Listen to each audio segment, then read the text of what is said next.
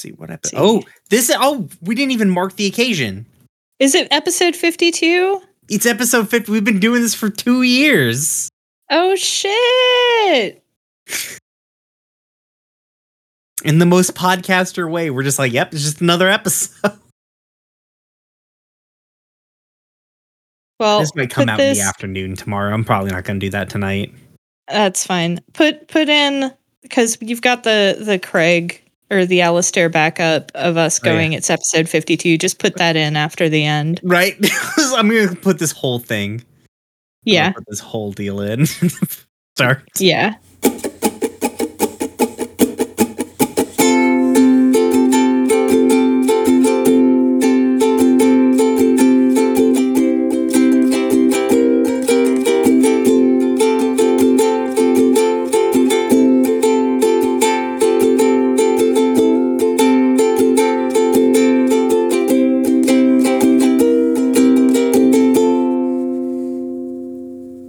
Hello, and thank you for tuning in to Gay Space Rocks, a Steven Universe watching podcast where we watch Steven Universe. My name is Brian. I use he, him pronouns. You can find me on Twitter at RoomWeirPod. You can find the show on Twitter at Gay Space Pod. And with me, as always, is my Too Cool for School co-host, August.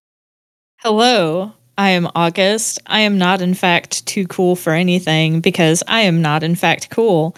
You can find me on the Twitters at Harpydora, and you know me by now, so I'm going to stop talking. Bye. You're not, you don't care what other people think of you, August. That's the definition of cool. I do care very deeply about how certain people feel about me. I am a weenie, Brian. Like, I want my friends to love me, and I care about how they feel about me. So, like, that's kind of lame, right? According to this show, yes. According to Kevin. Yes. Oh. Let's see. Cartoon news. That Rise of the Teenage Mutant Ninja Turtles show that was on on Nickelodeon is apparently getting a movie on Netflix. Huh. Yeah. Riley says it's good. Though according to the last episode of the Podcast Minds, Riley only watches about 2/3 of anything that they watch and get really excited about. So I don't know if I can trust Riley's opinion about the quality of the show. I don't know. I feel that in my soul. Like, we still haven't finished Word of Honor in House of Ma, and we haven't finished Squid Game. There's a lot of things that I have enjoyed a lot with Anya that we haven't finished. So don't know how you do it. Poorly. I don't know how you just don't consume every shred of media in the entire world all at the same time. Brain's bad. Brain real bad. That's why I need to fill all the empty spaces with other things. It's too full of gunk. I can't cram anything else into it.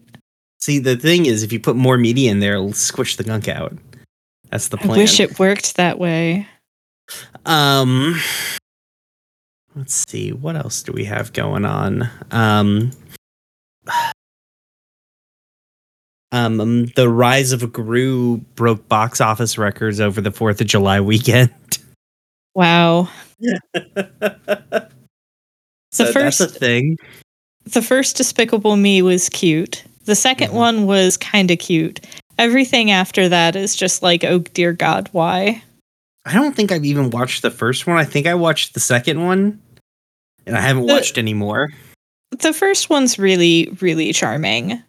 It was like a comfort movie for me for a while. It's just very charming. But yeah, it's the sin of introducing the minions into mass media. Yeah, is pretty grievous. So True. You know, Gru brought before the Hague. Jesus. Let's see. God. Another. So I guess content warning for the next let's say 10 minutes. Mm. Another fun thing in cartoon news is the systematic destruction of reproductive rights in the United States of America. Yeah, that's Mhm. fun. I also really love that this domino is currently headed towards other dominoes that also deeply affect like the rights of minorities in America. You know, Yeah, like Christofascism is fun. I love it. it's so good. Yeah. Um, Fuck. Fuck the Democrats. Fuck Joe Biden. Some states had trigger laws. Some Democrats had trigger like fundraising emails.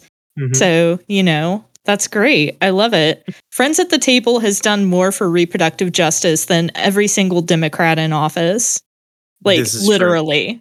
Yeah, like doing actual work.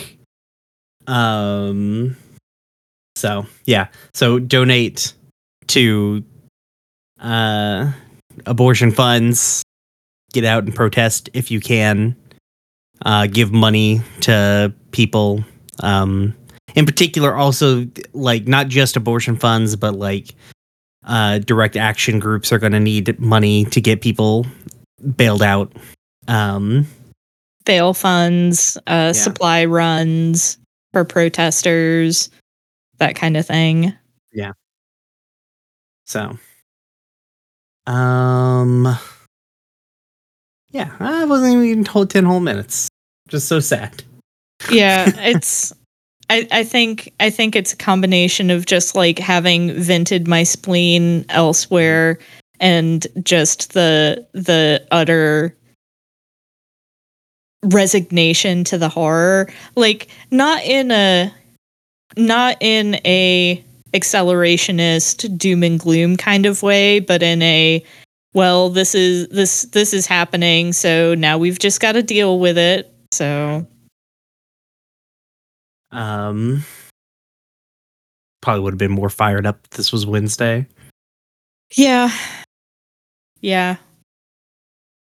Have you Except watched I any would've- cartoons? Oh, go on. Sorry, Argus.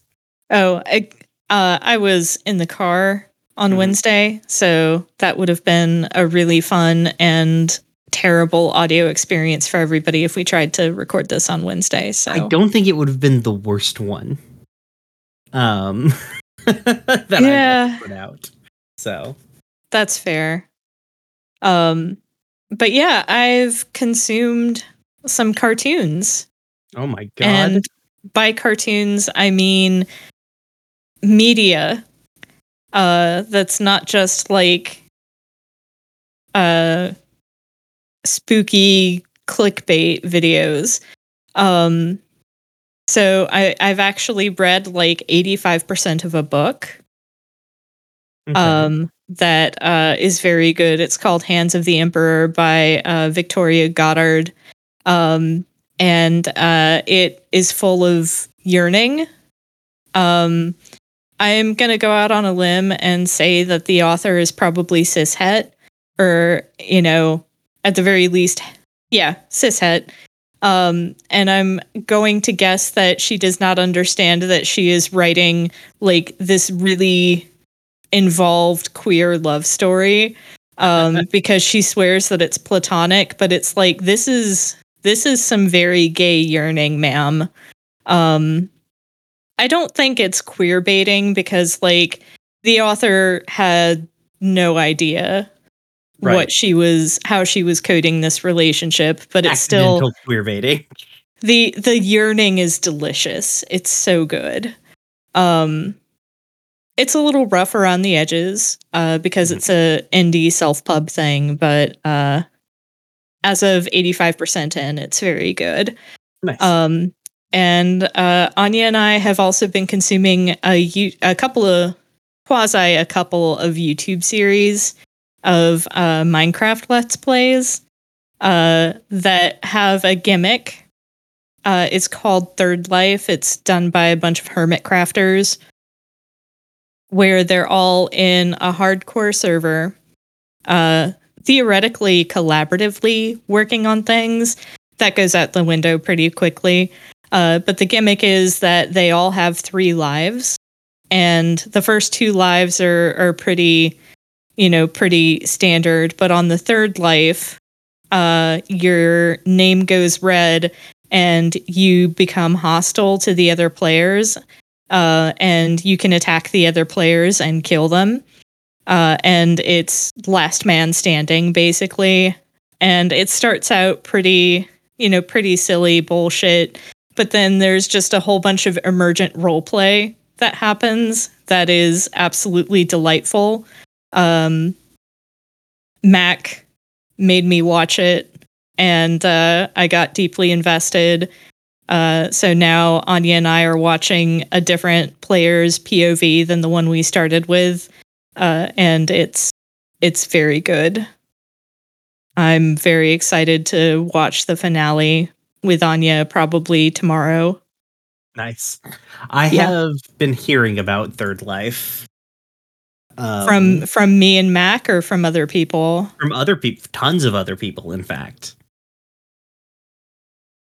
I've been hearing about it on like a number of podcasts I listen to.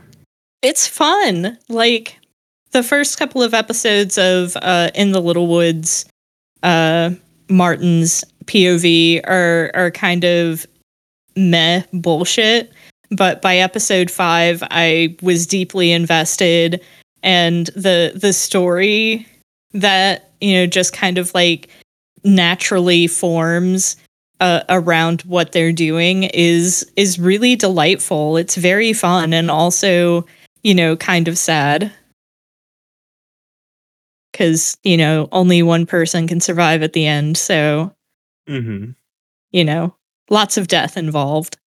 Right. As is the way. Yeah, but I'm having a good time. Anya's having a good time.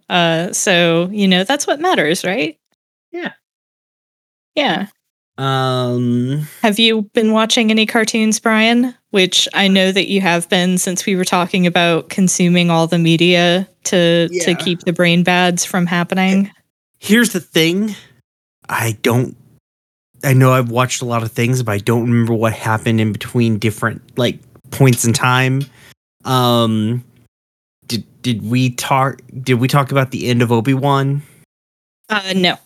All right. Obi-Wan ended. I thought the ending was pretty good. I liked the Obi-Wan series. It was fine. 7 out of 10. Above average. Not great. It's not the Mandalorian. Pretty solid. Fair. Yeah. Is hilarious because I kept thinking, wow, all these lightsabers are real colorful. Like they cast, because they use real LED sticks now to like get the right light to cast onto people. Mm-hmm. And I'm like, in some of the night scenes, I'm like, God damn, Obi-Wan be blue. And apparently it was a fucking filming mistake, but they couldn't go back and refilm literally everything at night, and so they just had to kind of go with it. Whoops. Been watching Miss Marvel. I like it quite a bit. I'm like 1 episode behind, but I'm gonna probably watch that tonight. And get caught up. I like the Miss Marvel. It's very good. Rewatched Doctor Strange over the weekend. Shannon hadn't seen it, so she was watching it, and I watched it too. I still like that movie. What is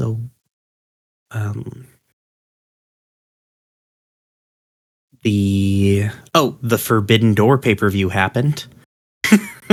Yeah. That was really, really good. One of the best fucking pay-per-views I've seen in a long ass time, especially considering how cursed that pay-per-view was. I think it turned out really good. Oh, and other cartoon news that I forgot. Logan Paul has been signed to a full-time deal with WWE. Jesus Christ. He's a wrestler now. I'm glad I don't watch WWE. Yeah. I only kind of come back in basically occasionally for pay-per-views. And only really the ones that I care about. Like, usually watch like Survivor Series and the Rumble and WrestleMania. I may not watch SummerSlam this year because I think when is SummerSlam? Isn't SummerSlam close to Wrestle Queerdom? Yeah.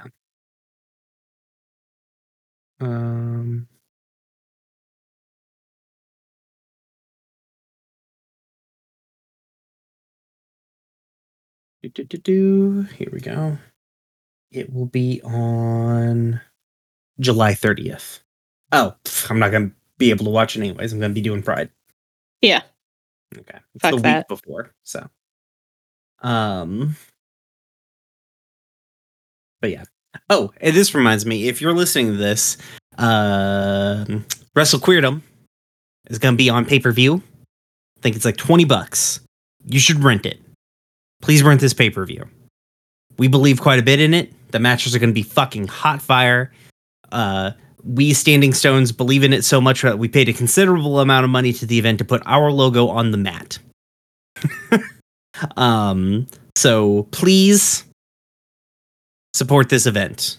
You can find it. It's Wrestle Queerdom on Twitter. It's gonna be real fun. So, Hell yes. Yeah. I don't know. I'm sure I've watched 1.5 billion different things. But I cannot remember any of them. So who cares? Let's go. Woo! All right.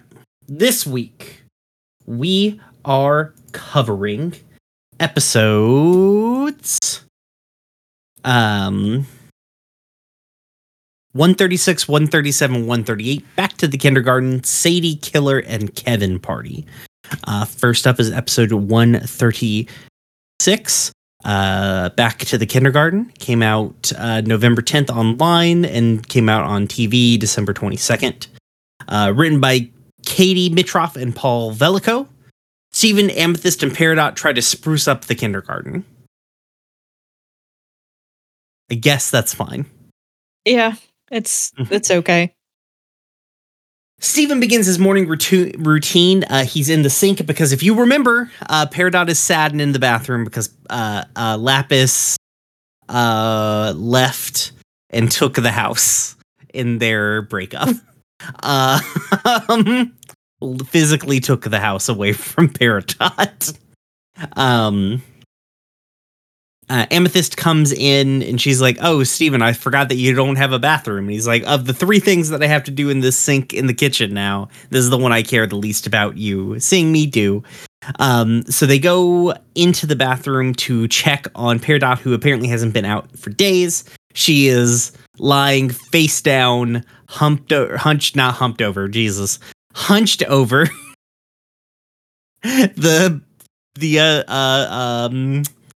I've obliterated my own thought process with the word humped over. Laying over the tub, listening to sad country music. They're trying to basically cheer Peridot up, and Amethyst offers to her, "Hey, why don't we go to the kindergarten? Now that I finally met the Famethyst, it would be nice to go kind of like re-experience the place now that I know who was there with me." And they're like, "You can come tell us how stupid we are, Peridot." She's like, "I do love doing that." So they get on the train and head out toward the kindergarten. Peridot is very sad the whole time on the train ride. She's kind of curled up, facing away from the door as Amethyst and Steven kind of watch the countryside pass. They're like, "Come on, the countryside's really beautiful." And Peridot goes like, "Listen, I had a beautiful piece of countryside. I had a great little home, and I had Lapis, and I had my own little place on the planet, and I don't have that anymore. So just tell me when we get there." And they're like, "Okay." So Amethyst kind of starts going through all of the holes, talking about, who was in where. Peridot sort of corrects her, saying like, "Oh, no, this one came out of here. She had curly hair, right?" And Amethyst is like, "Yeah." And so Peridot talks about how the mineral deposits, she can tell basically by looking at the holes what the mineral deposits are and all that jazz, what the gem who came out of the hole was looking like. And then she's sort of she begins showing regret about her actions when it came to the kindergarten. Like, the way that she viewed it originally was that they were turning formless energy into something useful in the form of gems, but Peridot realizes now that she just sucked the life out of Earth and maybe more planets, and seemingly feels bad about it. And says, like, nothing can grow here anymore. And that's when they discover a flower. There's a fucking flower growing in the kindergarten. They're like, Peridot's like, I don't understand how this is happening. We need to run more experiments. To which Amethyst and Steven are like, do you want to grow shit in the kindergarten? And they convince Peridot to do so. So they go back to the barn, get a whole bunch of equipment, bring it out there, till it up, plant a whole fuck ton of sunflowers. They go home. Steven finally has access to his bathroom again. Peridot's depression has been cured. When he comes out, Peridot and Amethyst are discussing the plants. Peridot saying that they need to go check on them today, see how the roots took hold. On the train ride back over, Peridot thanks Amethyst and Steven for helping her get her mind off of the situation. And they're like, yeah, it's great. The kindergarten's never looked better. Smash cut to the kindergarten. Everything's fucking dead. The sunflowers have turned to goddamn dust. I do not understand how this happens. Peridot at this kind of has a full fucking breakdown. She's like, the world is shit. The planet is going to die. We're all going to die. Nothing is good. We just put all of existence into a trash can and jump in there fucking with it because we're all useless trash.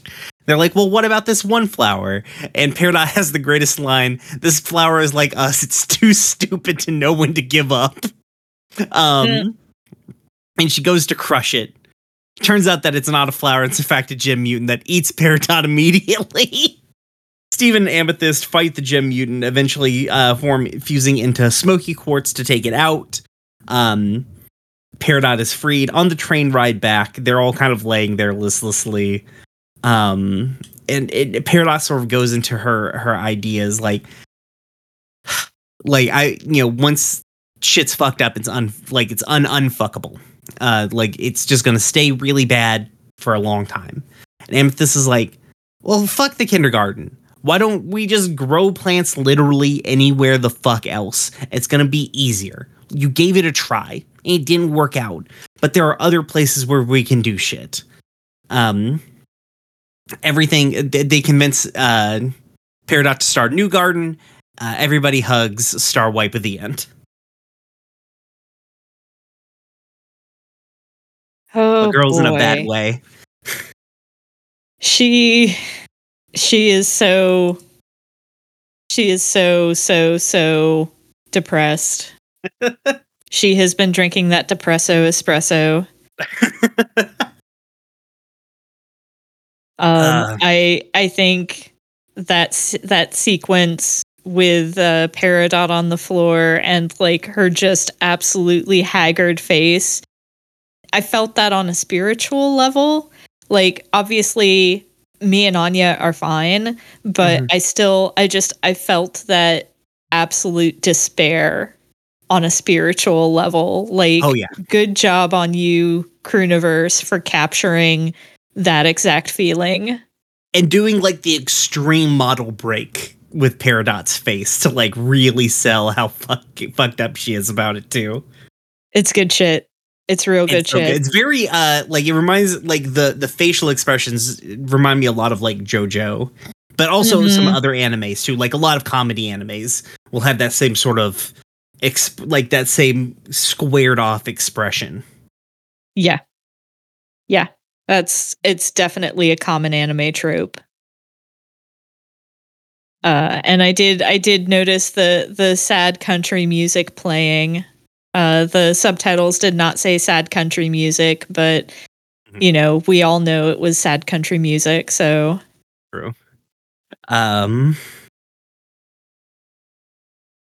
Peridot has fully embraced the farmhouse lesbian. This is now just listens to country music. I was going to ask you what your sad breakup music is, but I realized it probably is just sad country music. Yeah. Um, so Brian is Peridot confirmed. Mhm. You are a gremlin. So, I think my breakup music had at one point in my life been Linkin Park, so I can't relate. I really like the like acknowledgement of like Peridot coming to real like has like part of Peridot like growing, like wanting to grow things is like a realization that I was doing material harm to this place and now I'm trying to do like a material good, you know. Mm-hmm. I thought that was a very good little monologue from her about like I also think it's good, like it's an interesting way to frame what the gems think about what it is that they do. Mm-hmm. Because like yeah. No, go ahead. Yeah, because like if you're encountering life forms that aren't like you, like what's the, you know, it's really easy to be like, yeah, we're turning this into something useful. We're most species take some kind of energy, convert it, and turn it into energy to use, or arguably like reproduce and turn into other kids. So it's not that far from what nature would want you to do, but it is taken to like a zenith, like an unsustainable level. Well, I mean that's colonialism, baby. It's true. Like not recognizing that things that are different from you are life and have value, and turning those things into what you want without regard for what you're doing to the environment, that kind of thing. Like, that's colonialism. But I do think that Peridot's urge to grow things kind of stems from what she was engineered to do, because she tended the kindergartens, which are meant to produce gem life. And recognizing that what she was doing was harmful, she can, kind of sublimate that urge into growing other life in a more sustainable fashion. Like, Right. We had the farm where, things were, crops were growing and, things were going really well. And then, it looked very well tended. That kind of thing. So, it makes sense that Peridot wants to be a gardener. Mm-hmm. Like, I have all of these skills, now I want to use them for something that's good. Yeah. And it's interesting because like Peridot and Lapis are like the two gem, like they start a farm when they're the two gems who are like Lapis terraforms and Peridot oversees kindergartens. Like they're the ones who do, of the gems that we've seen, they're the ones who do the most direct harm to planets that they're on. Mm-hmm. It's a really great contrast. Once again, I mean, if you're this far into the fucking show, you know that we're constantly praising the show for its good characterization and the way that it demonstrates character growth. So once again, this is just a really top-notch example of that. Right. And also giving like an example that can get into your brain as like a kid, so you can like when you see real world material versions of this, you have something to relate it to in your head. You're like, oh yeah, the bad guys in this show that I watched as a kid, they were like this. You know what I mean? Yeah. As you're growing up, you can associate all this bad behavior with bad people, even through their bullshit. Mm-hmm. God.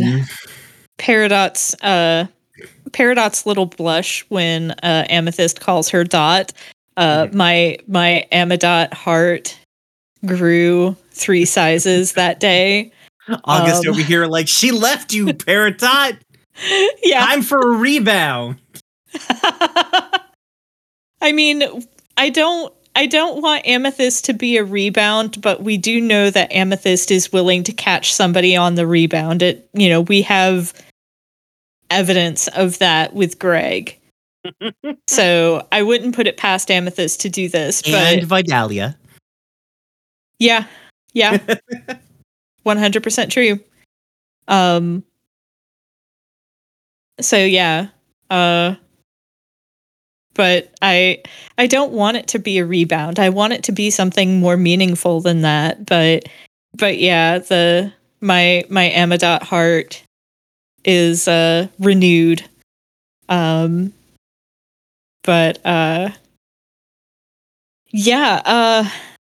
That talk about hopelessness, that rant about hopelessness sure does hit a lot differently today than it probably did. Well, I don't know, because this was what year was it again? 2016, 2017? 2017, yeah. Yeah. So, I mean, coming as I do from a place of privilege as a white person, I think that, the beginnings of the Trump presidency especially were kind of a big wake-up call for me as far as like how tenuous like other people's rights were and how fucked shit could potentially get. So, it was almost certainly relevant then. It's definitely relevant now. God, it sucks. That feeling of doom and gloom is sure is a difficult thing to deal with, especially when it seems like nothing you do makes a positive impact and everything everything just seems like it turns to shit no matter what you do. Boy howdy. I also, conversely to that, right before all hope is dashed for Peridot, I did like the little like, hey guys, thank you for Peridot has learned to recognize the actions of others and then give positive feedback back. Yeah. Again, character growth. It's really good. Yeah, right up until all that character growth is punched in the fucking teeth. Yeah. I mean, I think it's reasonable to see people backsliding. I think we see that in the show quite a bit. It's not, character growth isn't a straight line. Sometimes it's 2 steps forward, 1 step back, and, having to deal with setbacks and things like that. Like, it's a very realistic portrayal of somebody who's, grappling with a big change in their life, trying their best and, getting knocked down, And I mean, I think ultimately the message of the episode is like, sometimes you've just got to move on.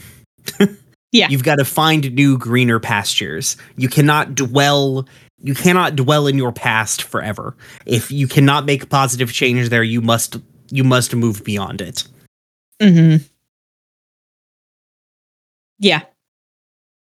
Yeah. And it's a really valuable message. Like, there's a lot to be said about, the sunk cost fallacy and, trying to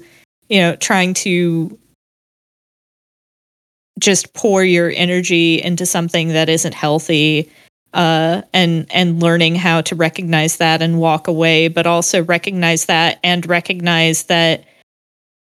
things don't have to be like this. They can be better elsewhere.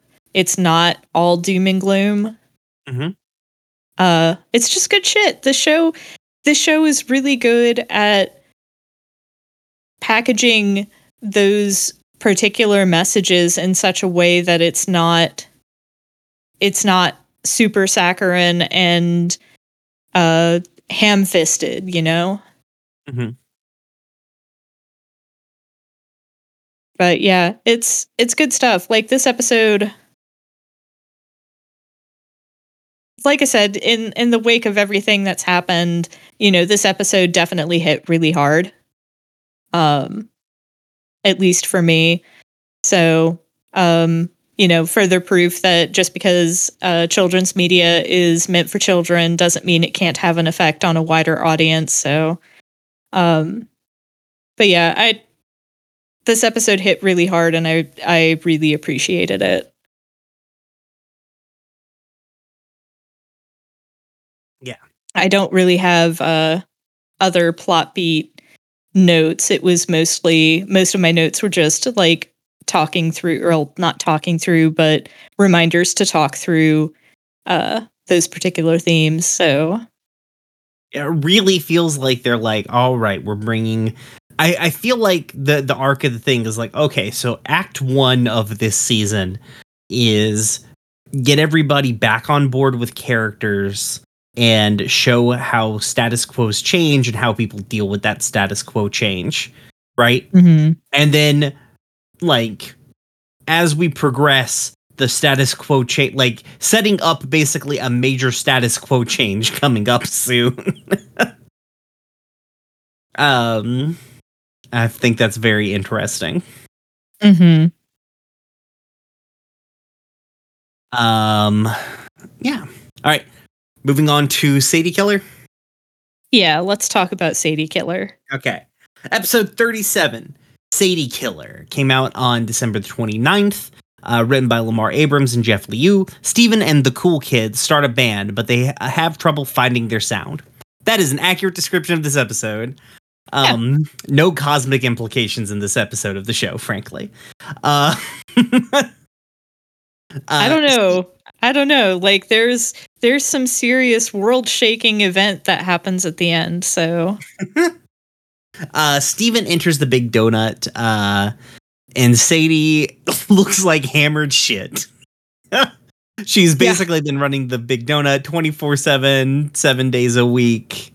And Steven has a really long, elaborate order for 1 billion different fucking kinds of donuts, including a dog nut medium rare. I hate it so much. How does the dog nut get cooked? Like, you can't just put a donut around a hot dog, and then cook them. The hot dog won't get cooked long enough, or the donut will get cooked too long. And you can't just, like, maybe you can put the hot dog in after, but, like, it looks like it's a chocolate glazed donut, like, series of 4 chocolate glazed donuts wrapped around a hot dog. And it's terrible. You probably cook the hot dog first, and then put it in the uncooked donuts, and then cook it again. Cook it again? How? Well, you fry the donuts, right? Like you put the cooked hot dog in the uncooked donuts? Yeah, or the partially cooked hot dog. Then how does the frosting get onto the fucking donuts? After everything's cooked, you run it through the little frosting, the frosting shower. But the donuts are individually frosted. I've got to look up a picture of the dog nut. Okay.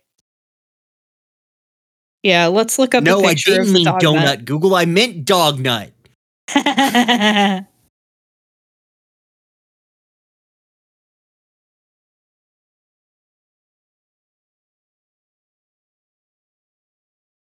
Okay, yeah, you're right. They are individually frosted. So what happens?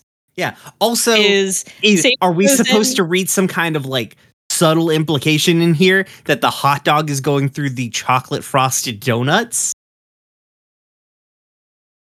So who do you think ordered that? Do you think it was my money is on sour cream? Yeah, that's a sour cream hot dog for sure. Yeah, my money is on sour cream. So the implication here is that sour cream is boning 3 people. That's probably true. He's just like fucked up on Molly with his weird rave friends. Yeah. That's but I just don't see how people are frankly surprised with the way that Steven Universe ended, when at no point in Steven Universe did the war criminal who invented the dog nut is ever shown to be on trial. Yeah. So I think Sadie goes in with a paintbrush and paints the frosting on. They don't even make the donuts there. Well, they didn't for a long time. Oh, that's true. Remember that one person was killed as though a nuclear explosion happened. They were burned into the wall. Yes. I guess the world will never know. Anyway, so yeah, Stephen orders. Sadie's like, why is this happening? And Steven's like, oh, me and the cool kids were formed a band and we're having trouble finding our sound. Sadie's like, oh, that's cool. Later at band practice, she's like, I really would like to see you guys, but maybe I can come by after I get off of work, right? Later we see the band. Sour Cream is on percussions and synths. Jenny is on bass, and Buck is on guitar, as well as Steven on guitar. They're having a really hard time like nailing down a sound. Steven wants to be happy pop music. Sour Cream wants to be like techno. Jenny wants it to be something groovy, and Buck wants it to be, I guess, political.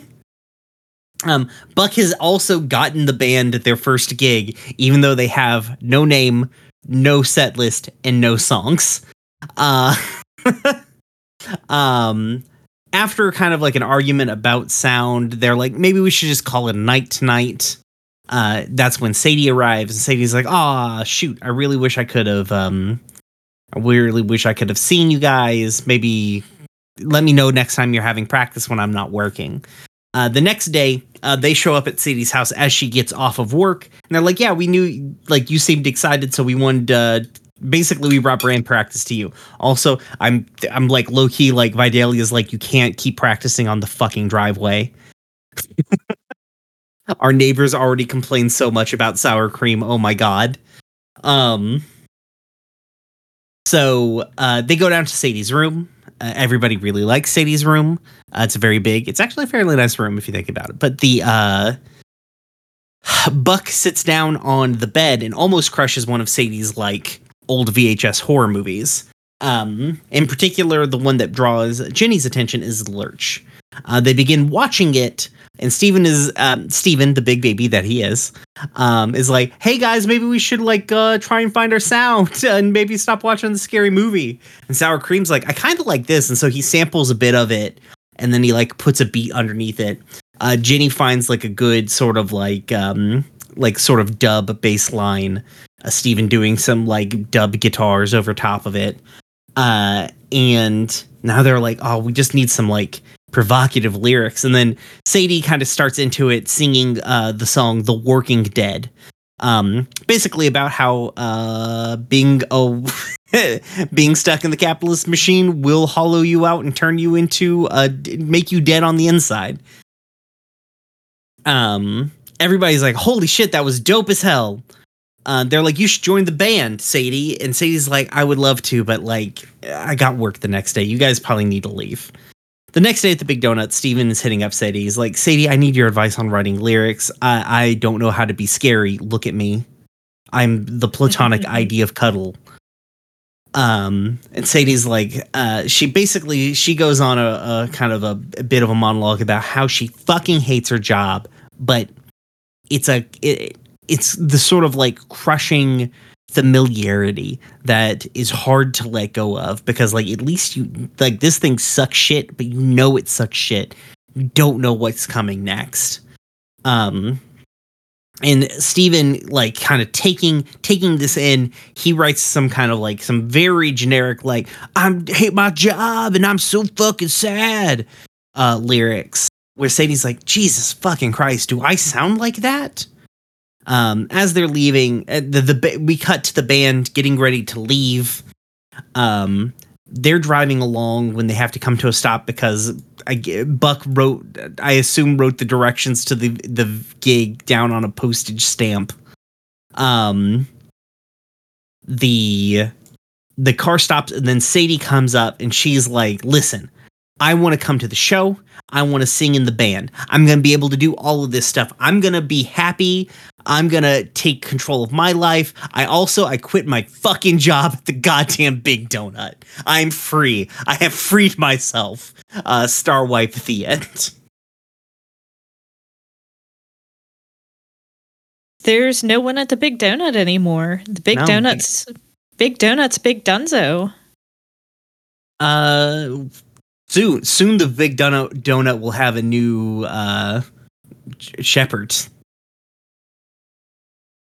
Soon. It's a Exciting. little ways away, but we'll get there. Poor Steven and his craving for donuts. Mhm.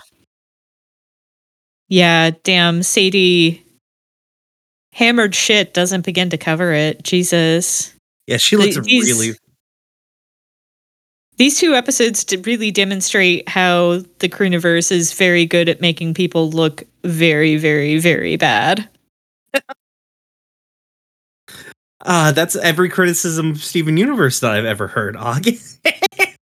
Oh my god. Oh, I can't believe August has secretly been one of the on-model people this whole time, everybody. I know. It's shocking.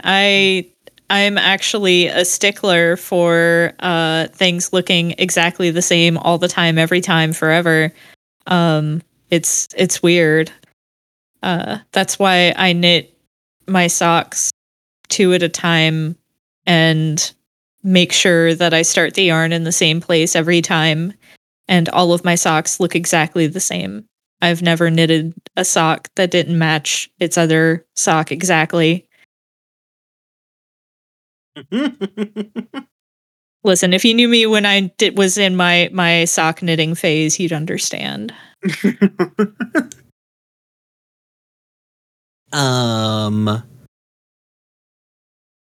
Yeah, this I episode was- just, this episode, I cannot, I'm glad that Sadie Killer and the Suspects will soon exist. Oh man, I was so stoked when it turned out to be a musical episode. Mhm. And the Working Dead dope song, great song, actually. Oh yeah, it's really good.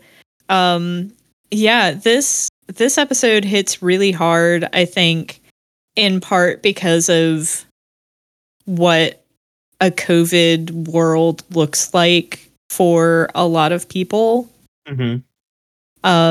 Like just the emphasis on wage slavery and how destructive it is just it. They don't pull any punches this episode, I don't think. No. All of the Sadie Killer and the Suspect songs pretty, like, Sadie, like, they're the most, outside of the songs where it's like literally Pearl being like, I'm so gay and sad, maybe the most straightforward fuck the world songs in the show. Although I don't know, Buck Dewey's doo-doo butt government Corrupts. felt Yeah. pretty, that felt pretty on point as well. Yeah, it was pretty good. Although I will say from the title of the episode being Sadie Killer, I thought that this was going to be about somebody seducing Sadie, since it seemed like it was a play on Lady Killer. But I'm very glad to see that that was not the case. Like, I want Sadie to get over Lars, but I didn't want Buck Dewey to somehow seduce her. So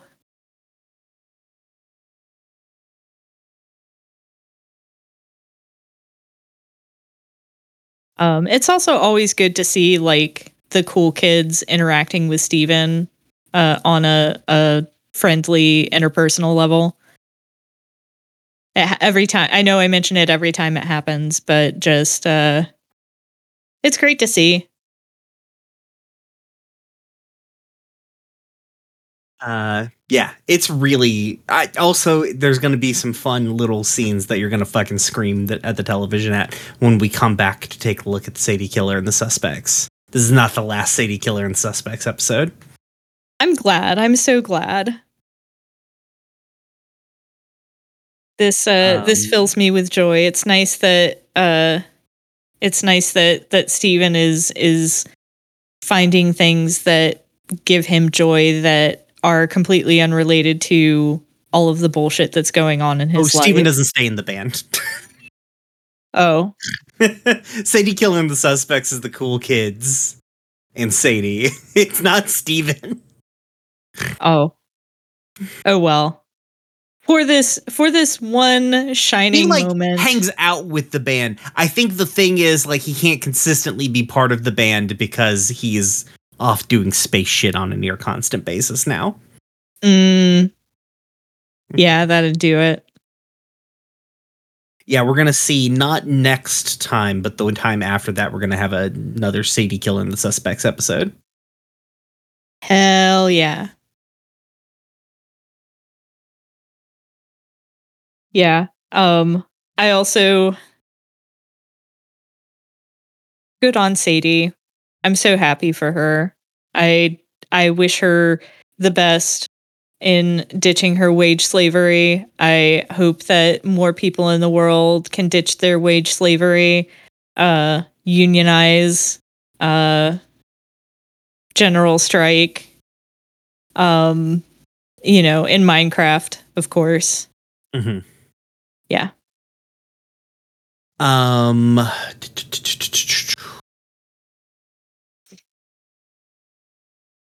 Also, I love Buck being like, Jesus, Steven, you just can't help being goddamn adorable, can you? Fuck. Yeah. Yeah. Yeah. Steven is definitely not a bad boy. Can't do it. He can't do it. It's the polar opposite of who Steven is. Well, actually, you know what? No. We know that Steven has that within him. We saw it in season 1. We saw how he has the ability to be a bad boy. But it just what was the title of the episode? Steven and the Stevens. Oh, yeah. When he had the time loop band. He got I guess if you count being a bad boy as murdering yourself across multiple timelines. Well, I mean, it wasn't the Steven who survives that is the bad boy, but the other Stevens would not have acted the way that they did if Steven did not have some kernel of that within him, because they all started from the same template. So it's a nature versus nurture Steven is a good boy. I think this might be. Like, I think that Steven was just raised to be a good boy, and not being exposed to multiple copies of himself helped, like, nurture that. But if Steven were to be exposed to more than one copy of himself, like, the effect of that would amplify. Like, okay. So this is like the audio idea phase. So in audio, when you record with two microphones that are the same, too close to each other, they cancel out numbers of frequencies on the audio source, making things sound hollow and bringing out a lot of like nasty sounds from the thing. So what you're saying is that like Steven, when presented with other Stevens, becomes out of phase, and only his most negative traits will bubble up to the top. Yes. Yeah. Okay. Yeah, especially because at that point in his life, he was fairly isolated. He didn't really have all the friends that he had. So he would, when his main quote unquote friends were just other copies of himself, it made sense that he would be out of phase. But now that he's amongst like a wide variety of people, all of whom like bring out the good in him, like, it makes sense that he can't be a bad boy. Right. But yeah, he does have the ability, just not now.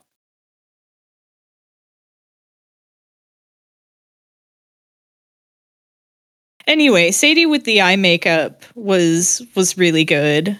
With the eye makeup and the bad girl outfit, like, good shit. Yeah, very, very good shit. Everybody's getting new character designs. Mm-hmm. I mean, we've already... Huh? Oh, I said, speaking of that. Yeah. Yeah. Uh-huh. Yeah, I mean, honestly, other than just being amazed at how hard-hitting this episode was with regards to capitalism, I don't really have that many other notes for Sadie Killer. So if you're good to move on, I'm good to move on to talk about one of the other drastic character design changes. Yeah, moving on to episode 138, Kevin Party. This one was written by Danny Craig and Hilary Florido. Kevin is throwing a party and Steven is invited. I feel like you could say something different and it would be more interesting. C-. Yeah. The episode begins, Steven... Oh, go on, sorry. Oh, I was just going to say it's not egregious, but it also isn't that great at hooking you in, so... Mm-hmm. The episode begins at Fish Stew Pizza. Steven is putting up lost posters for Lion because Lion left with his girl. When your cat chooses your ex over you. But yeah, so he's looking for Lion.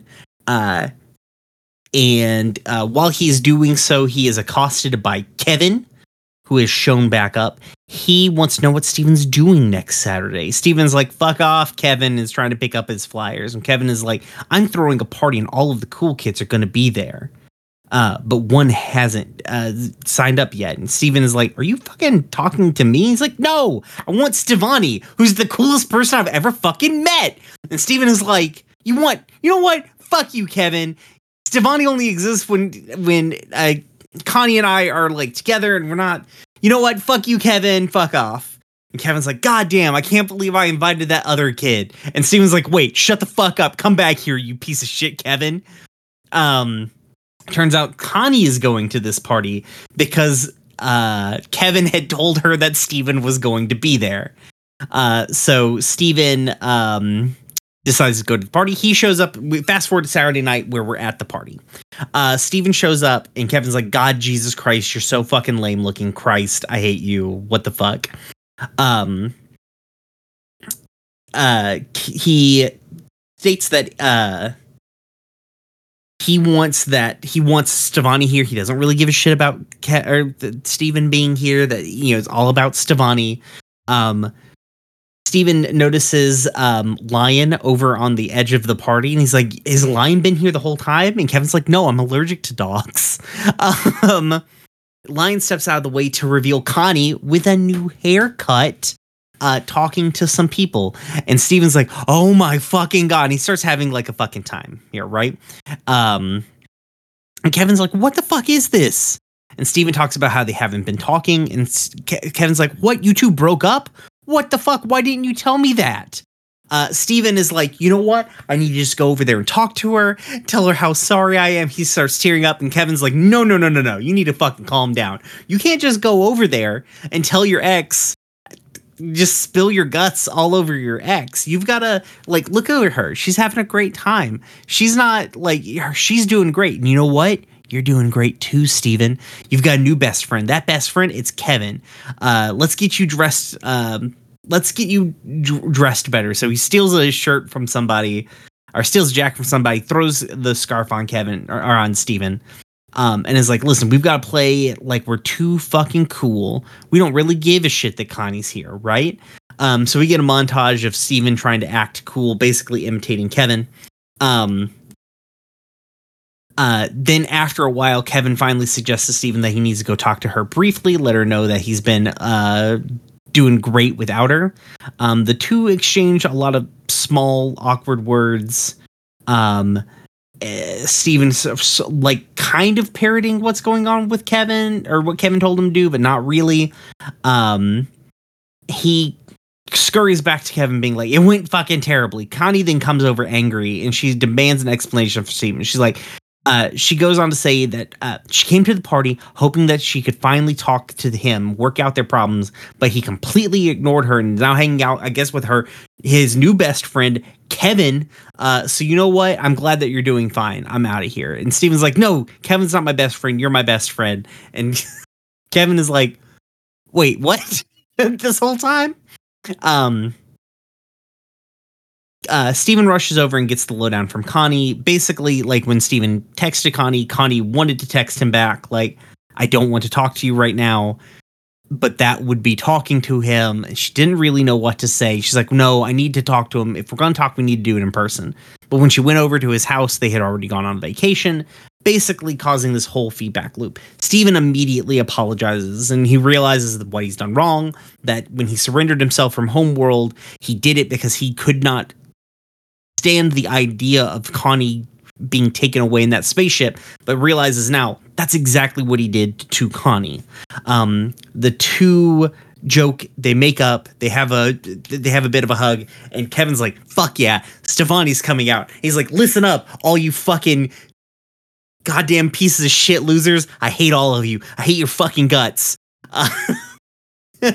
And Stefani is here, and they're gonna make us so much fucking cooler by their mere presence. And then Steven and Connie are like, we're going home, fuck off.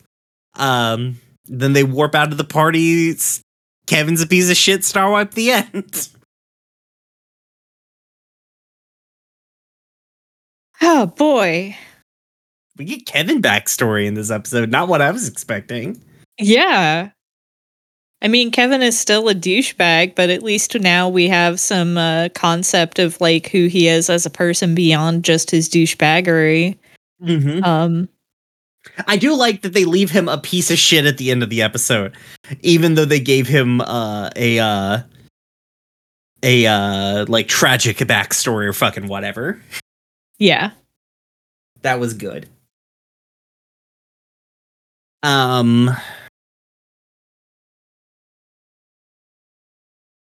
Oh, so, hang on, I need to look something up. Yeah. No worries. So I love this episode in the sense that like 100% this is like I always feel like when I see things like this in media, like part of me is like, no one fucking acts like this, right? But the thing is, you do kind of act like this around your ex, right? Mm-hmm. Like, especially when you didn't have a good, like, the thing here is Steven and Connie had like a fight and they just haven't been talking. They're not like actually broken up.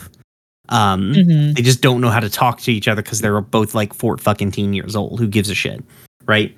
But for shitty adults like us, you do this sort of thing. You're like, I want my ex to know that I'm doing great.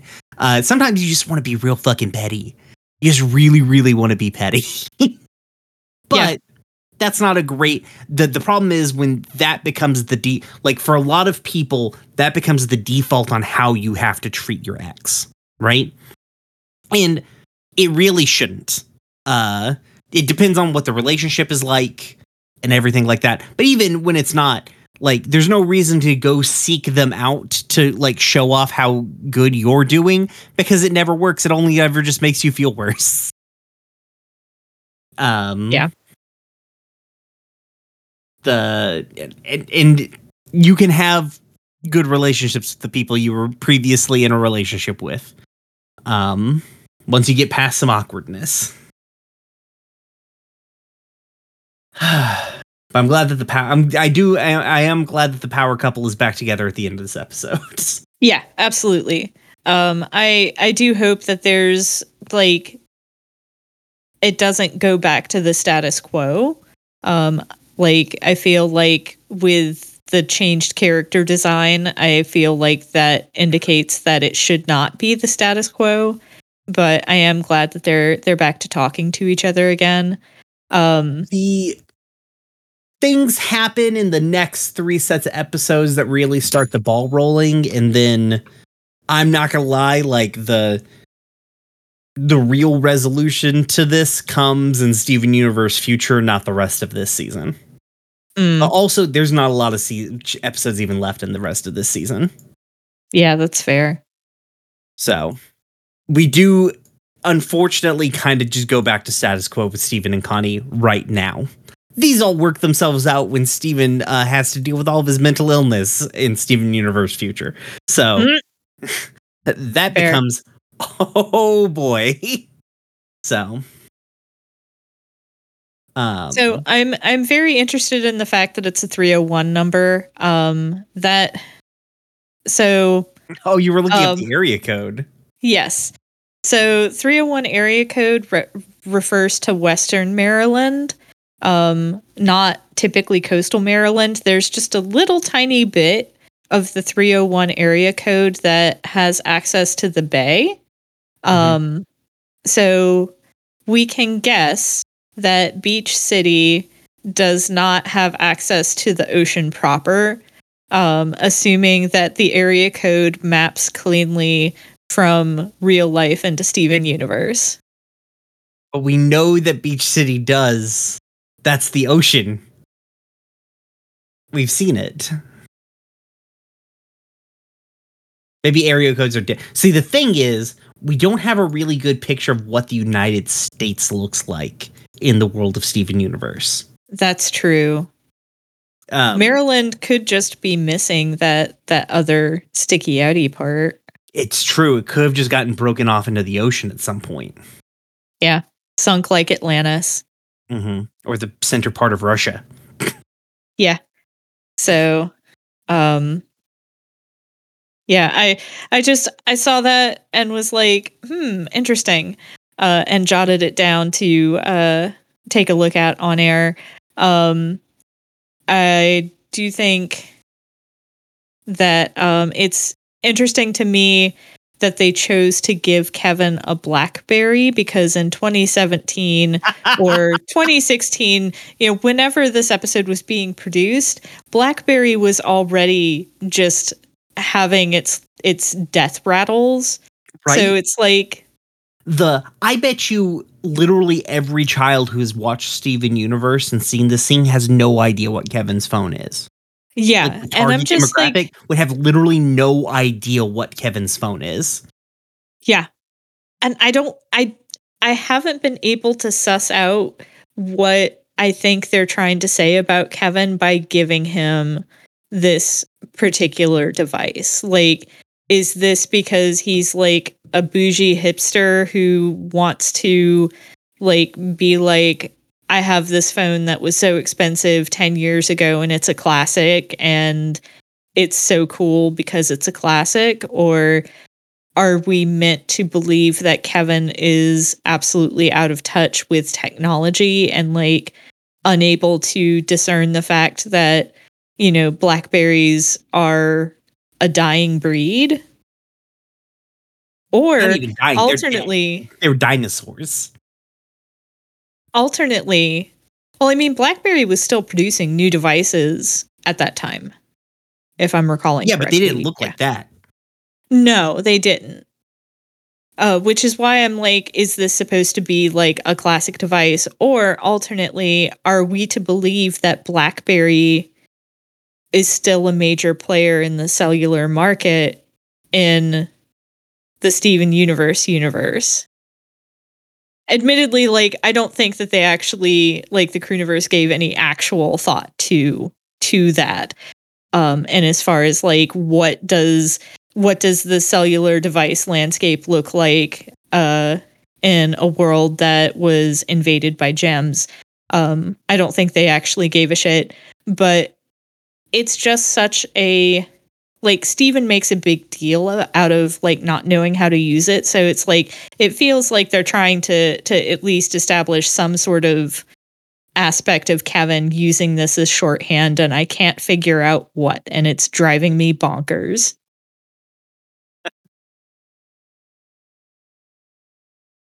They're making fun of the BlackBerry deck. No, it doesn't have a roller ball.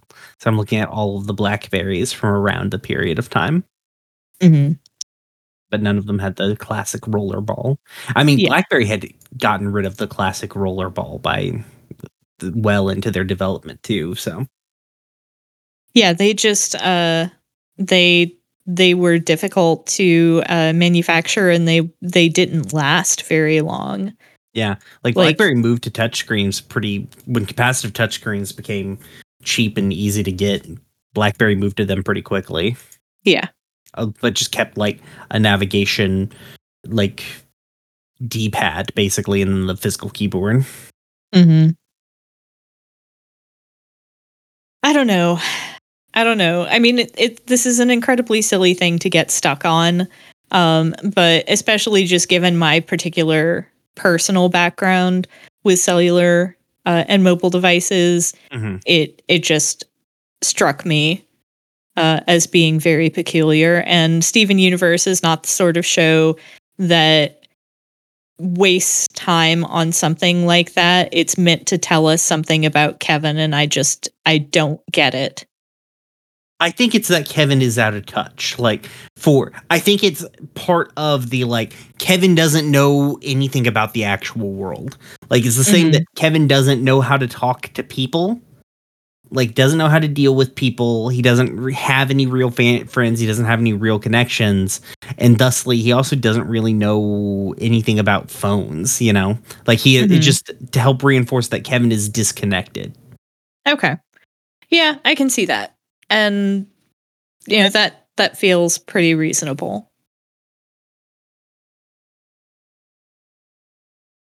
And now that we've spent 15 minutes litigating the importance of a BlackBerry with a roller ball, let's move on. Yeah. I mean, the rest of the episode is just it's a great little slice of life episode. Shows that that Steven and Connie are growing up, that this I feel like is 100% their relationship moving from friends to actually them realizing that they have romantic feelings for each other beyond just crushing. You know what I mean? Yeah, I can see that. Connie explaining the Connie explanation of not knowing how to text him back. Steven having all the Kevin just assuming that they were dating, you know what I mean? I feel like this is them moving into the romantic, or taking the steps toward the romantic. Yeah, that makes sense. I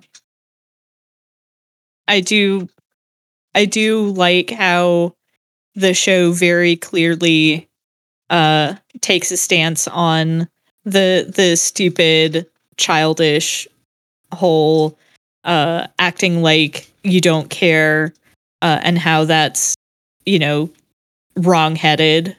Yeah, they just prove that that's stupid and dumb to begin with. Yeah. But again, not in an entirely ham-fisted way. I mean, I would say that it's a little ham-fisted, this particular episode. I think that this episode was setting out to, get Connie and Steven talking again, and that's what it did. Like I said, I don't feel like it should return to the status quo. I feel like, knowing that, some of Steven reckons with some of this in Steven Universe Future helps some, but it did seem like it was a little rushed. And things are going to feel more I'm not going to lie to you, August. Things are going to feel way more rushed the closer we get to the end of this season. I mean, that's fair, but unfortunate. The candle is burning out at this point. Or at least they think the candle is burning out at this point. Yeah. Fair, but unfortunate. And I know this is the last season. I know that they're doing their best to cram everything they can into it. That doesn't mean that it's free from being critiqued for how they choose to handle things. Yeah. Well, I mean, I do think that they probably wouldn't have had an entire 5-episode arc where Steve and Connie don't talk if they had realized, oh shit, we're gonna, we probably could have wrapped this up a little quicker. But, that is not how that is not the speed at which animation moves. Yeah. Yeah. Alrighty. Believe we have some questions from folks. You Yes. can ask questions to us on our Discord. The link is in the description below. We've got a great Discord. You should come hang. Come hang. Or you can message the Twitter account, Gay Space Pod. We will we may not tweet, but we do get notifications for the messages, and we will talk to you. So add us, message us directly. Do whatever you want to. Yeah, I get notifications on my phone. Mm-hmm. Do it, coward. Yeah. Don't be a loser like all of the soulless pieces of shit at Kevin's party. Ask us questions. Yeah, or just tell us something. Mm-hmm. Anyways, Izzy. So Izzy says for Sadie Killer. So when this episode came out, it struck me how similar Sadie looked to Sherry from Studio Killers. What do you think? Is Sadie... also, Sadie's trans and living her best life, and I love her. I looked up Studio Killers in maybe... But I don't know. I don't know the property enough to be like, yep, that's the thing. I mean, I can see it with like the makeup, but like the whole vibe is really off. I feel like, and I don't feel like there's any real like through line with the music either. So I don't know. I think Sadie Killer and the Suspects just reminds me of like, this is just some like horror punk Danzig bullshit. Yeah. As a person who has listened to a lot of horror punk, listened to a lot of Danzig in high school, listened to a lot of Nick Cave in high school, lots of bands similar to that, like that's really the vibe that I get. Now, given I'm just not terribly familiar with Sherry, like from Studio Killers, I don't know what it is. Don't have much of knowledge of it. It does, like, I do see the similarities in the character designs for sure. But yeah, I mean, I don't know. Yeah, I mean,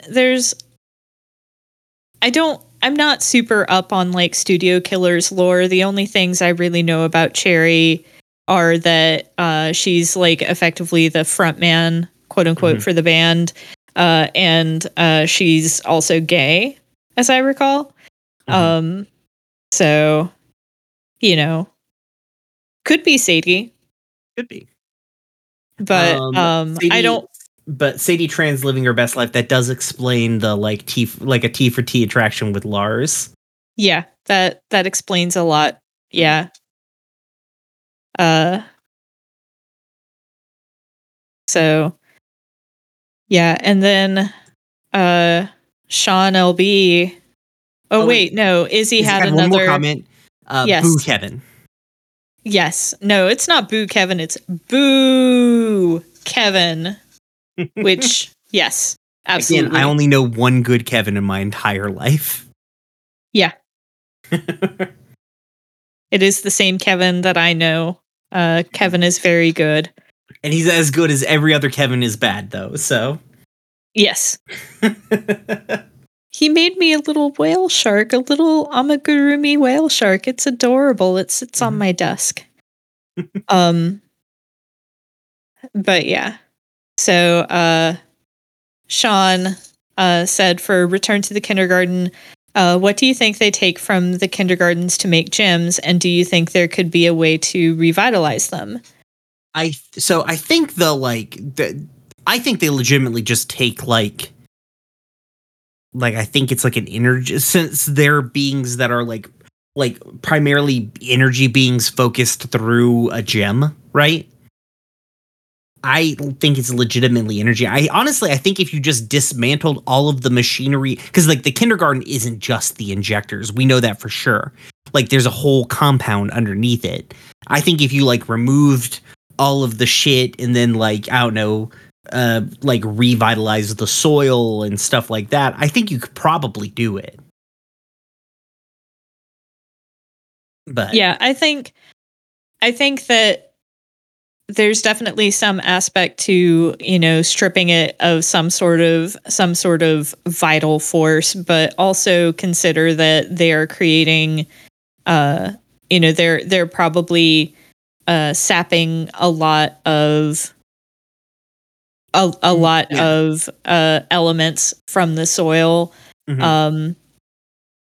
I think that you could revitalize the kindergarten by bringing in a bunch of outside stuff to do it, but Mhm. I don't personally know that there's a way to just like you know, they were just like tilling the soil that was already there. Yeah, well, Um, yeah, because I imagine Peridot knows to like fertilize. You know what I mean? mhm. She's not new to this.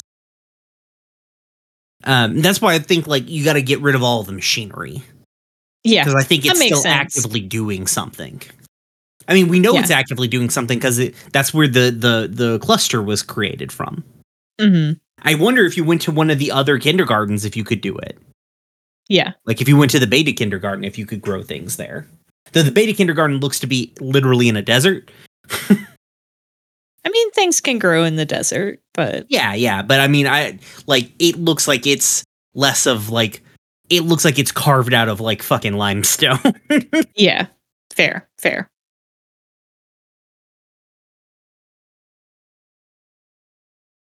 Um, Sean also said, for Sadie Killer, Sadie invents a new, very niche minimum wage horror angst music genre instead of getting therapy. And you know what? She's valid. Yeah. It's definitely cheaper than therapy. Big Mhm. Donut obviously doesn't have a very good benefits package. Um, you know, she's just doing the best she can, and sometimes that involves inventing a niche music genre. I feel vaguely like Brian might agree. I wouldn't say she invents a new. Well, I guess horror angst. Yeah. Um, being mad about your shitty minimum wage job is like a quintessential section of punk. Uh, Yeah. uh, but I mean, bands are nice. I miss being in bands. That's why I do so much podcasting now. Yep. The old version of hey, let's make a band. And yeah, I mean, I did do the millennial. I was the millennial who started a band, and that didn't work out. So now I'm doing this. I mean, it's working pretty well, I feel like. Yeah. And then Okay. Sean also says Kevin has a natural immunity to character development. Uh, and once again, an older teen teaches Steven to hide his emotions and push Connie away. It's like, yeah, like it's good Kevin is in fact immune to character development. I think this is the last time we see Kevin, so pour one out for Kevin directly onto his shirt. Yes. Absolutely. But yeah, it's like Steven having to unlearn what all of the like, or not unlearn, but like them really showing that like even people slightly older than Steven have ingrained a lot of like poor ideas about like relationships in the world, and everything like that. So I'm about to sneeze, so that's why that ended kind of weird. Dare you have bodily functions? I know, right? But we really thank people for commenting. Um, you can do that too. Just follow the link in the doobly doo. Please don't call it a doobly doo. Oh, why not? What are you? What are you? A fucking green brother? Yeah, I'm Wow. Brian Greenbaker. I'm the third Green brother or fourth. I Yeah. don't remember how many there's supposed to be. I don't know how many greens there are. I only know of the two. I almost said know the two, but it's like no, I don't know them personally. I mean, honestly, I'm the Green brother who writes young adult novels about science. I mean, honestly, as far as like cishet white dudes go, I guess the Green brothers aren't that bad, but True. still. Mhm. I never liked the doobly-doo.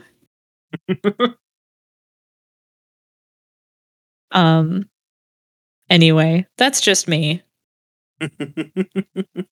Fuck. Who took us out last time? I think. Well, I gotta talk about stuff. Oh yeah. Yeah. So next episode. Yeah.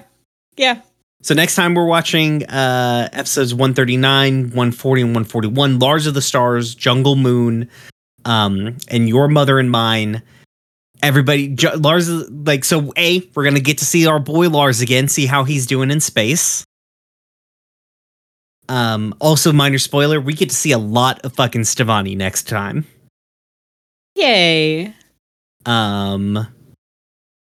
And then also, I guess it's pretty easy to figure out from the description of the episode of Steven takes Garnet to meet some new friends, where Garnet gets to meet the Off Colors. Aww. So we're gonna spend some time in space next week. Hell yeah. But yeah, check out all our shit. You know all our shit at this point. I do have an announcement. Oh. So by the time this... Okay, so technically the next episode would go out before one of the things that I'm announcing, but the other one won't. So, we don't officially have a graphic or notification up on Twitter yet. It'll probably come directly after this episode going out. But Anya, Danielle, Jade, and I are going to be streaming a game of what's the game's name? Vampire Polygon? Is that not the name of the game? That is not the name of the game. The name of the game is Que La Vida Vale. Oh, okay. Yeah, it's. I thought it was named that this whole time. No, but it is a game about thralls of the same vampire and how they relate to each other and how they relate to their vampire sire. Okay, nice. Very gonna be a good time. And that is going to be happening on the 16th, I believe. We just nailed it down. So, it's going to be happening on the 16th at 3 p.m. Eastern on twitch.tv/standingstonesprod. And on the 23rd, Follow the Leader is having its 4th anniversary. And we are going to be streaming a game of The Quiet Year, starting at 1 p.m. Eastern, also on twitch.tv/standingstonesprod. Come join us. It's going to be a good time. We're not really raising funds for anything. These are just kind of funsy streams. We've got, hey, August. Yeah. We need to finish this up because my power is flickering and I just thundered so loud it picked up on my microphone. Okay. Yeah, that's it. We're done. Goodbye. I'm sorry, everybody, but it's God fine. wants us to end this podcast. Yeah, we're good. I think it was you last time. Sounds about right. Yeah. So yeah. Audience, dearest audience, I implore you to please be like Cookie Cat and stand in full defiance of God. You can't tell me when to end my podcast, Sky Dad. Peace.